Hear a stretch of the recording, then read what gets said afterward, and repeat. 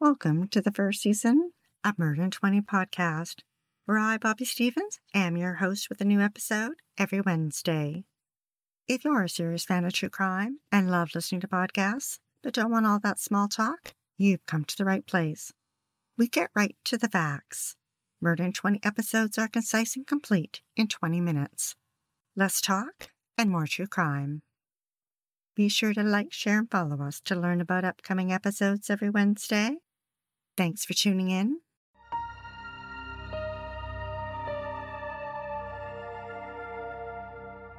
Ronald Sanchez Jr. was born and raised in Garden Grove, California, with 3 brothers and 1 sister. Growing up, he enjoyed the outdoors, hiking and fishing. After graduating from high school, he enlisted in the Army. It was 1995. The Washington Post reported that he was deployed to Iraq for 3 tours as a combat engineer in 2003, 2005, and 2007. While there, he worked on bridges and construction projects and saw his comrades and close friends face casualties. He faced injuries of his own and had many surgeries on his knees and shoulders. In 2011, Ron was 35 and discharged from the Army, suffering from post-traumatic stress disorder. He had served his country for 17 years. He moved to Missouri, but the memories came back to haunt him. His brain would push them aside, but then he couldn't stop them from seeping back out. He sank into a deep depression, and he and his wife divorced, although they remained good friends. He spent his days alone, holed up in his apartment. He wasn't taking care of himself, was surviving off junk food, slept most of the day, and stayed up during the dark hours of the night. He'd venture out only in the evenings when the streets were quiet and there was less chance of him running into people. Ron didn't want to live the rest of his life this way. He had always been active and wanted his health back. He knew his life wouldn't change unless he took steps to make it happen. He reached out to Veterans Affairs, and they suggested he move to Oklahoma City, where they had recreational programs for recovering veterans. The move was a good one for Ron. Outside Magazine reported that therapists helped him put a name to what was happening inside his brain. They gave him coping techniques that helped him leave the house. They encouraged him to walk. First, it was just a few blocks, then a mile, then 2, then 20. He also began cycling and rowing in dragon boats and returned to hiking. His ex-wife Elizabeth described him as a man with a big heart who would help anyone. He was candid about his experiences and openly shared his PTSD journey, and had a plan to one day bike across the U.S. to raise awareness for veterans. Ron joined a local hiking group. Hiking with others was something he had never done before, and it opened up a place for him to heal. He educated himself on the types of gear he'd need for overnight trips and learned how to dehydrate his own food. In the fall of 2017, the group went on a long weekend hiking trip along the Buffalo National River. One of the members, Brenda, was concerned her sleeping bag wasn't going to be warm enough, so Ron gave her a bunch of hand warmers to keep her warm. She knew he was special, and later they began dating. Ron began thinking about hiking the Appalachian Trail, a grueling trek over almost 2,200 miles that passes through 14 states from Georgia to Maine. It was a hike that Brenda had attempted years earlier, and she encouraged him. Only about 25% of hikers complete the trail, and Ron planned to be one of them. He used military surplus items to make his own lightweight gear and watched YouTube videos to prepare himself. The Appalachian Trail, or AT as its nickname, represented a path to recovery for Ron, as it had for many veterans before him. The solitude would provide him the time and space to process his thoughts and emotions. In 2011, he was one of 5,000 hikers who registered to hike the AT. He had planned a through hike, which was the full distance of the trail. The best time to hike is in the spring, but because of his knees, Ron knew it would take him longer than most and planned to get an early start so that he could give his body a break when it needed it. In early January, Brenda traveled with him to the start of the trail in Springer Mountain in Georgia and spent a couple nights with him before he headed out alone. Ron pressed on. The weather was almost unbearable. It was still winter in the mountains with fierce winds and snow. It is a tradition for hikers to have a trail nickname, and he chose Engineer. It seemed appropriate, but often the name that sticks with one is one that others choose for you. When he ran into another duo hiking and shared his military and PTSD experience, they renamed him Stronghold, and the new name stuck. In early March, Ron was 100 miles into his hike and his knees were bothering him. He exited the trail in Franklin, North Carolina and found his way to a hostel. There he befriended the owner, Colin, a fellow through hiker. The two quickly bonded and Ron stayed for a couple of weeks, exchanging free room and board for helping out around the hostel. Ron got back on the trail and by mid-April had hiked about 450 miles and reached Damascus, Virginia, when he decided to quit. The loneliness and the demons in his head had become just too much for him, and Brenda understood. She drove and picked him up. Not long after returning to Oklahoma, the AT was calling him back, and he wanted to finish what he had started. He knew he needed to prepare himself both physically and mentally, and hiked again with the local group and spent time with a therapist at Veterans Affairs.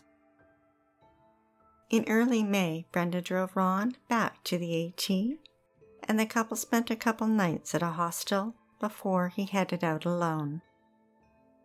Once again he reveled in nature's beauty, listening to the song of a bird while the lush green forest soothed his soul. Meanwhile, in nearby Canada, just over the border in New Brunswick, Kirby Morrell grew up listening to people talk about the Mount Katahdin summit on the AT, and knew that one day she would climb it. Kirby was athletic and had played rugby in university and liked to hike, kayak, and was a power lifter. In March, after defending her Master of Science thesis on sea lettuce, 28-year-old Kirby flew from Halifax to Atlanta to begin her solo hike. By May, she was hiking the trail, just as the brown colors of winter were giving way to the colors of spring, with rolling green hills and feral horses roaming wild. James Jordan was also hiking the AT with his dog, and he had demons of his own, suffering from schizoaffective disorder. He was 33 years old and had had a difficult life and been arrested many times. He gave himself the nickname Sovereign, which means supreme ruler. For weeks on the trail, his behavior had become erratic and dangerous. Using a shovel or a knife with a long blade, he verbally threatened other hikers. In April, he threatened a couple of hikers in Tennessee and was arrested.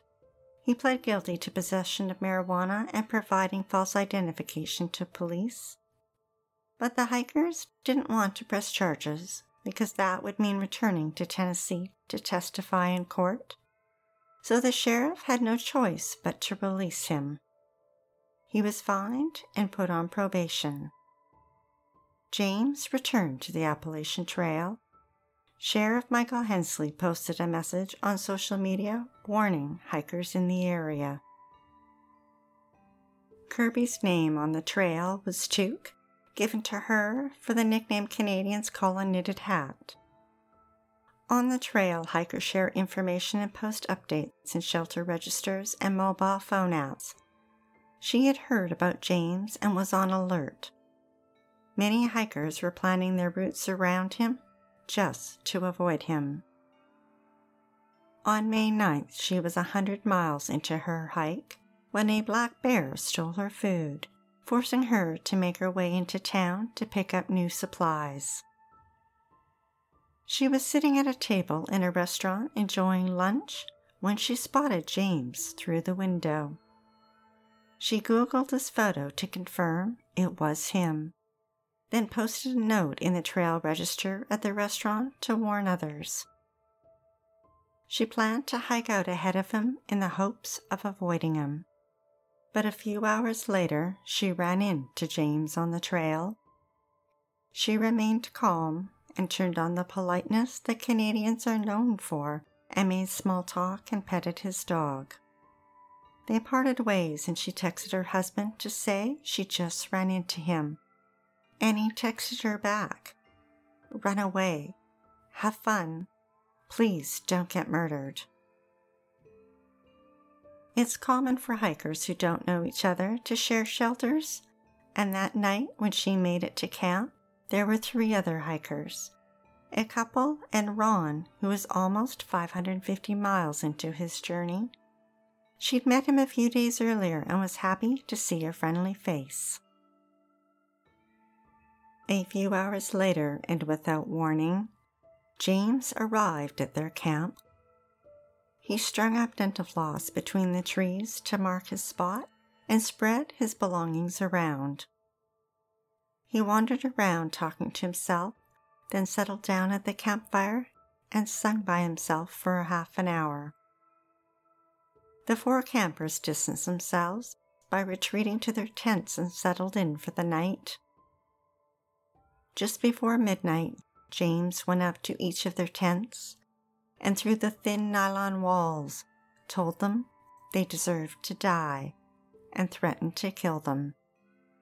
When he withdrew into the woods, the 4 decided to pack up and leave in the dark. But before they could, James returned, holding a 20-inch knife, and stood in their way. Court records reveal that the couple tried to defuse him by talking to him, but James' schizophrenia was in an acute psychosis. He asked them, "Why are you hunting me?"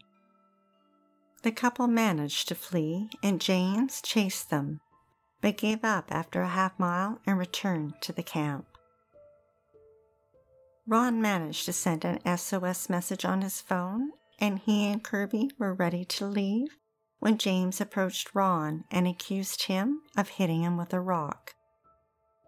Ron responded by saying that he hadn't, and he too tried to defuse James. Kirby walked a few feet down the trail and turned to make sure Ron was following her. Her eyes grew wide in shock as she saw James thrust a knife into Ron's upper body and stomach. Ron fell to the ground. Kirby's instincts kicked in. She turned and ran with a 30-pound backpack on. James chased her and caught up to her. She raised her arm. He stabbed her and she fell backwards onto her pack. He landed on top of her, trapping her, while he stabbed her arms, legs, torso, and head. She was severely injured, but still alive. She laid as still as she could and held her breath to make him believe she was dead. And it worked. After what seemed like forever, he wandered away to find his dog. When she thought James was gone, Kirby stood up and began walking. She knew hikers were camped about 6 miles away and had to reach them. She didn't realize the full extent of her injuries. Her right arm wasn't working at all, and her left was barely moving. Blood streamed down her face, and at every step, blood spurted out of her leg. After about a mile, she stopped and tried to wrap duct tape around her leg, which was difficult with the injuries to her arms. She was forced to drop the roll of duct tape onto the forest floor, which bothered her because a hiker's mantra is to leave the earth as she found it. Meanwhile, the couple that had left first ran 4 miles down the trail and reached the road, where they called 911 at 2:30 a.m. Walking for her life and fueled by adrenaline, Kirby managed to find another couple of hikers who helped her hike 6 miles until they too reached a road crossing and called 911, 42 minutes after the first call. Around 3:30 a.m., another couple who were camping nearby heard James walking around their tent, saying loudly, "I didn't do anything. I didn't do anything." He was talking disjointedly about being hunted and someone tried to bash his head in with a rock. He appeared to be talking to his dog, asking him, "Are you scared?" "Yeah, I am too." Then he bumped into their tent and asked for a flashlight. They quickly gave him one, and luckily he left. 3 hours later, Ron's emergency SOS led the Witt County Sheriff's Office tactical team to the campsite. There they found James, his clothes covered in blood. Nearby lay the knife, and Ron, dead at 43. James was arrested and charged with murder, attempted murder, and 3 counts of assault. A medical examiner determined Ron's cause of death as stab wounds to his torso. It is not lost on us that he survived 3 tours in Iraq only to be murdered on home soil. Kirby was flown to a hospital in Tennessee. She had been stabbed 9 times and received 40 lacerations, but luckily he had missed any vital organs. Her neck and 1 finger had to be glued shut, and 50 staples were used to close her wounds, and 10 sutures across her forehead where she'd been cut to the bone. Kirby spent months in rehabilitation to overcome the nerve damage and regain use of her arms and legs. In a miraculous testament to her determination, 4 months after the attack, she rejoined some friends she'd met on the trail and drove to the base of Mount Katahdin, and together they hiked to the summit. But for Kirby, that wasn't enough. Instead of turning around and descending the way she'd arrived, she continued across the knife edge, a steep, thin trail that crosses 2 massive peaks. She is committed to hiking the AT again, a through hike from beginning to end. Since 1974, there have been almost a dozen murders along the Appalachian Trail. In a courtroom in Virginia in April 2021, James was found not guilty by reason of insanity, and the judge committed him to a psychiatric hospital until he recovers from his mental disease or defect. Although the physical wounds have healed, Kirby has a permanent reminder on her face, a deep scar that strangers often ask her about and stares back at her every time she catches a glimpse of herself in the mirror. Fox News reported that in her victim impact statement, she remembered James's eyes that night, and hears Ron's voice cry out, asking her to wait for him. She believes she made the best choices that night, but says she will never forgive herself for not holding Ron's hand and telling him she was going to get help. She wished she'd let him know he wasn't alone.